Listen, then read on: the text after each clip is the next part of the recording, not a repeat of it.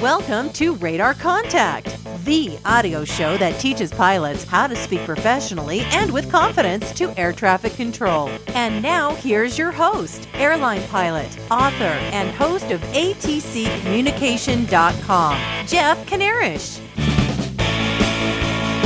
Last week, a listener wrote an email to tell me about a general aviation aircraft that landed on a dirt road near an airport instead of at the airport.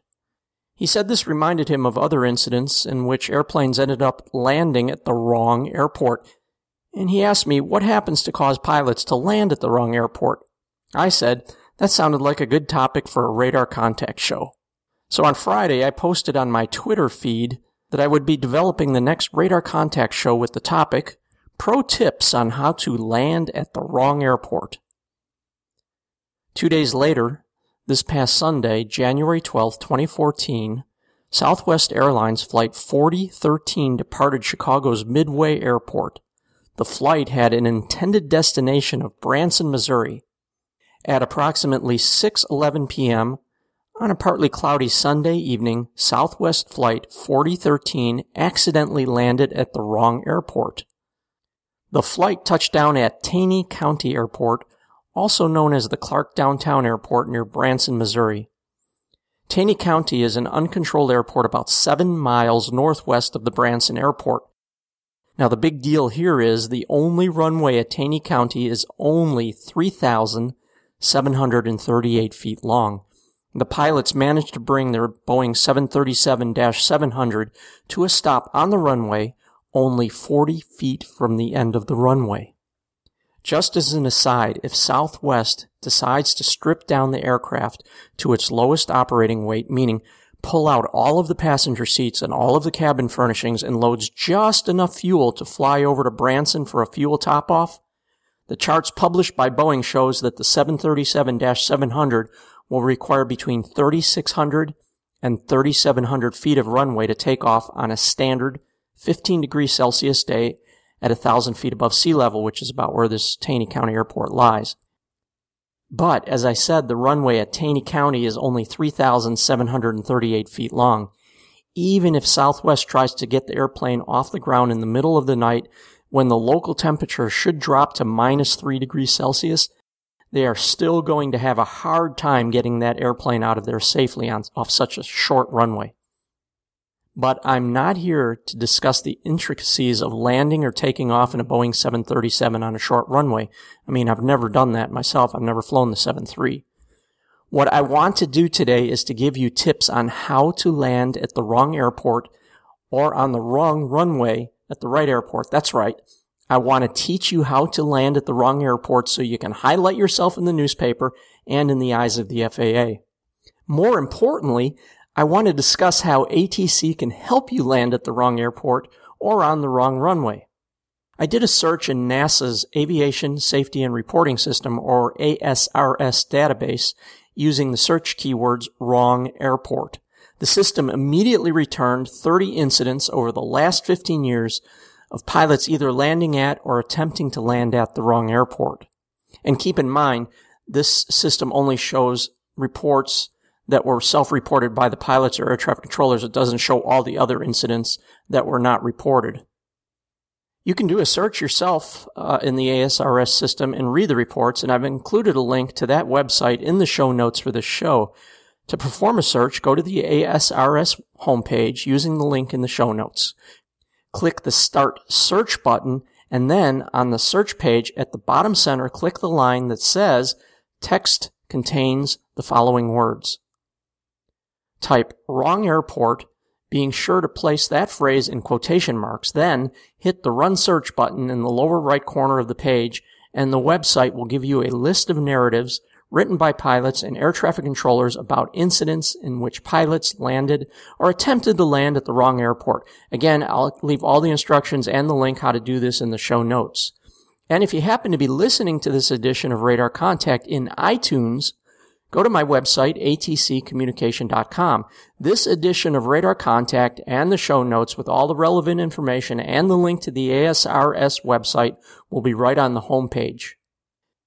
The ASRS website did not include reports for the latest 2 incidents because it takes time for the government to receive and process the reports. You will probably see them online in the next 6 months. That's right. I said latest 2 incidents. You already know about the Southwest incident I just described, but a few weeks prior to this, Atlas Air, a cargo company, landed a Boeing 747 Dreamlifter at Jabara Airport in Wichita, Kansas, instead of its intended destination of McConnell Air Force Base. I cannot speak to the latest 2 incidents because I don't have the details on what happened other than what was reported by the media, and that's usually unreliable information. But look through the 30 reports currently online in the ASRS database, and you'll see a recurring theme. First, pilots who landed at the wrong airport had a choice between 2 airports where runways at both airports were oriented along nearly the same heading, and second, pilots who landed at the wrong airport were almost always distracted in the moments leading up to the point where they committed to a landing. Here's an ASRS report in which runways at 2 different airports were exactly aligned with each other. Also note all the distractions the pilot faced prior to landing at the wrong airport. Now, I'm going to read directly from the report. I recently upgraded to a twin-engine aircraft with newly installed Aspen glass panel avionics and an autopilot I am not completely familiar with. I decided to fly VFR to an area that I have flown almost exclusively IFR in my past aircraft because I was still becoming acquainted with the new equipment and didn't feel comfortable flying on instruments. The route of flight usually requires a deviation around a restricted area over a military base that is less than 4 miles from the civilian airport destination. Both airport runways lie directly in line with each other and look very similar to one another. I was unexpectedly given vectors across the restricted area and told to fly a straight-in approach to runway 17. I located what I believed to be the runway in question and began a descent to the runway. Approximately 3 miles from the runway, I was passed to the civilian control tower frequency and was cleared to land runway 17. Upon touching down on the runway, I was informed I had landed at the wrong airport. Clearly, I had the cockpit resources, GPS, etc., to properly identify the correct airport. However, the unexpected vectors through a small corridor that was surrounded by live-fire artillery exercises interfered with my thought processes and somehow destroyed my situational awareness. Looking back, it was probably ill-advised to set out on a cross-country trip without becoming 100% comfortable with the airplane and its new avionics. Trying to stay ahead of the airplane and fly through an unfamiliar area proved to be too much at the time. And that's the end of the first report. Here's another example that mirrors the first. 2 airports near each other, runways at both airports closely aligned, and information presented to the pilot at the last moment that added to his disorientation. Again, I'm reading directly from the report. We were being radar vectored for ILS to runway 15, right seat passenger, former pilot, observed airport at 10 o'clock, and suggested we request visual approach, airport in sight. Orientation of runway and location consistent with ILS vector, so I requested the visual. Controller said it would take a minute to arrange and then cleared me for the visual. I had to forward slip the airplane down to pattern altitude, but turn base and final normally. On short final, right seat passenger said airport didn't look right. At the same time, I saw we were landing on runway 12 instead of 15. I initiated an immediate go-around. Tower called and wanted to know where we were. I told her we tried to land at the wrong airport, and she handed me back to approach, which cleared us again for a visual, and we landed normally at the correct airport. That's the end of the second report.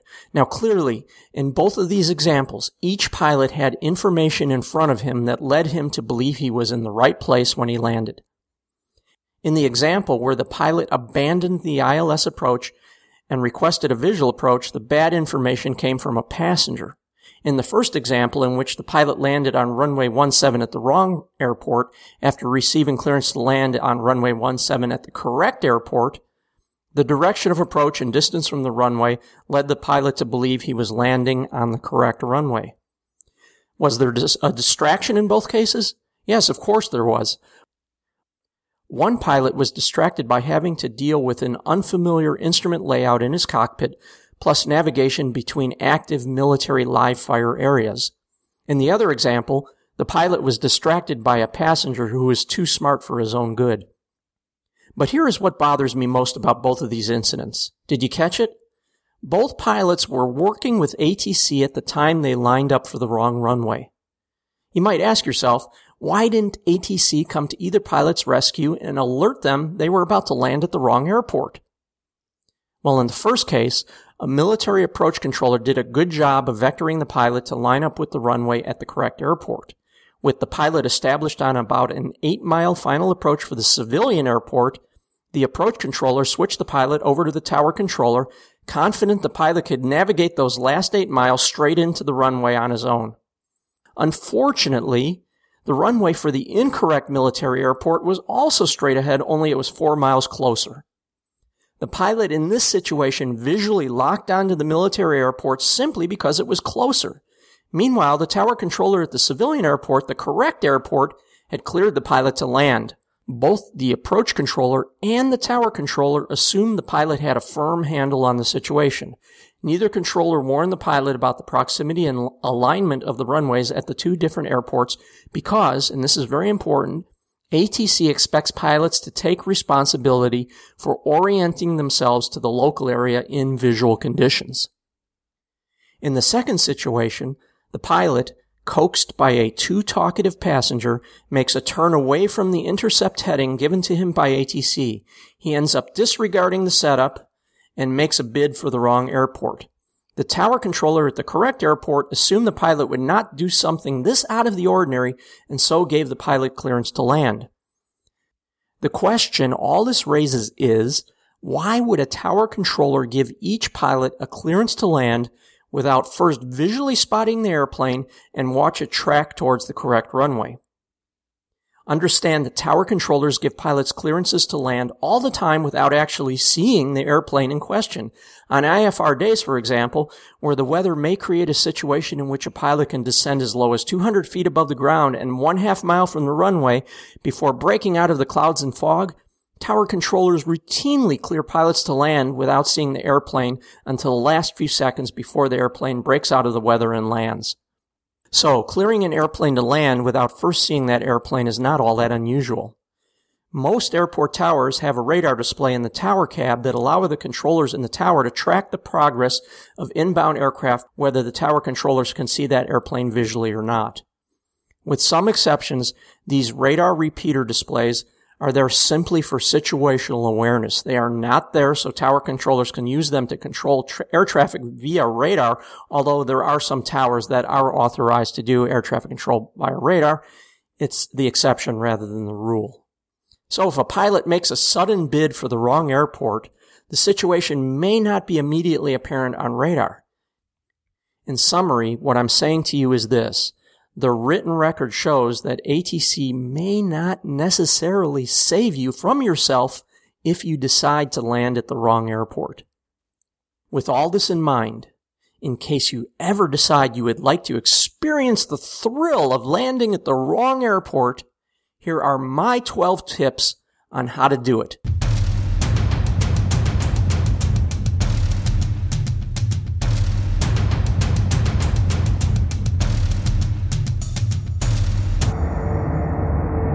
One, by all means, pick an airport you have never flown into before. While in one of the examples I read to you today, the pilot had landed at the civilian airport next to the military airport before, you will increase your own chances of landing in the wrong place if it is your first time landing there. Number 2, pick an area where two airports are separated by less than 10 miles and the runways at both airports are aligned within 20 degrees of each other or less. 3. Although not always possible, try to plan your arrival for a time when the sun is setting or rising or when the in-flight visibility is poor. 4. Do not, I repeat, do not do any advanced study of the airport layout or the orientation of one airport in relationship to the other. Do not do any map study to consider where roads, buildings, or other prominent landmarks sit relative to your destination airport. Do not try to visualize what the lay of the land will look like given your general direction of approach into the area. Make your entire arrival and approach to the airport a complete surprise. 5. Similar to the fourth tip, do not think ahead. Be completely reactive to what you see through the front windscreen of your cockpit. 6. If, as you approach your destination, you feel rushed or disoriented, by all means, press on. Do nothing to give yourself extra time to get caught up, such as breaking off your arrival and circling in an area away from the general flow of air traffic. The more rushed you feel, the better your chances of becoming disoriented, which is key to landing at the wrong airport. 7. If there are nav aids, such as Vortex or NDBs in the area, do not tune those in and use them to help you stay oriented relative to your intended destination. For example, if the correct airport sits underneath the 330-degree radial for 15 DME using a local Vortex, do not tune that Vortex into your navigation radio. 8. If your airplane has advanced navigation equipment on board, such as GPS, an inertial reference system, or a moving map display, ignore all of that information. If your instruments panel's moving map display cannot be turned off, keep the display set to a scale large enough so all of the airports in the area are packed together tightly on the display, making one nearly indistinguishable from the other. 9. If the runway you intend to land on has an ILS system, do not tune that in to help you verify you have lined up on the correct runway. A centered needle on your localizer indicator provides valuable information you do not want. It really wouldn't help much anyways if there are two runways at two different airports exactly aligned with each other. And since two different runways exactly aligned with each other applies probably to only a handful of airports in the United States, simply ignore localizer information at all airports. 10. Distract yourself as much as possible during the arrival phase. Conversations with passengers about non-flight related information is one great idea. 11. If something does not feel right, by all means, ignore that feeling and press on. For example, even though ATC sets you up perfectly for an unrushed, normal final approach, visually lock onto the first runway you see and go for it, even if it means making a sharp turn off course or diving down to lose altitude. If the runway ahead does not match up with what you expected, for example, the orientation of the runway looks off, or the pavement is different than you expected, or the runway lighting seems wrong, or the taxiway layout seems wrong, or the airport hangars and buildings are not where they're supposed to be, ignore all of that too. Finally, number 12, my most important tip. If you are working with ATC during your arrival, and a question comes up about which airport is the correct airport, by all means, do not ask ATC for help. There you have it, my friend, the perfect formula for landing at the wrong airport. I know that was a lot of information, so I'll post my 12 tips in the show notes where you can reference it again.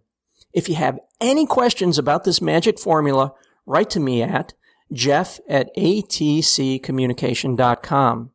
I love hearing from you, and as you can see, most of these Radar Contact shows are built upon questions I get from email from listeners. So by all means, let me know what's on your mind. And now, let's get to your question of the week.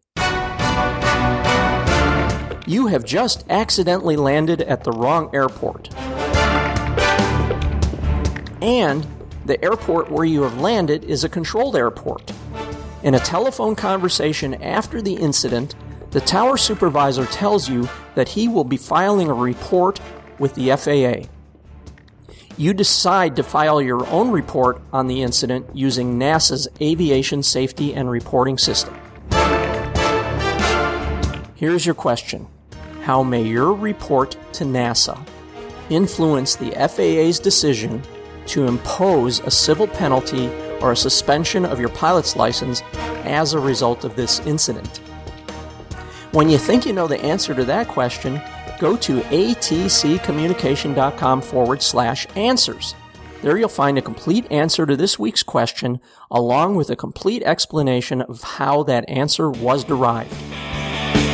Music for this show was provided by Kevin MacLeod at Incompetech.com on a Creative Commons by Attribution 3.0 license. Well, if you're flying this week, I hope you have a great time in beautiful weather, and if you're flying into an airport for the first time, do consider everything we discussed today. Thorough flight planning, thinking ahead of the current situation, and thoroughly evaluating what you see out of the cockpit windscreen, and a commitment to operate your aircraft at a manageable pace will keep you out of the newspaper headlines. I'm Jeff Kanarish for atccommunication.com saying be well, keep in touch, and fly safe.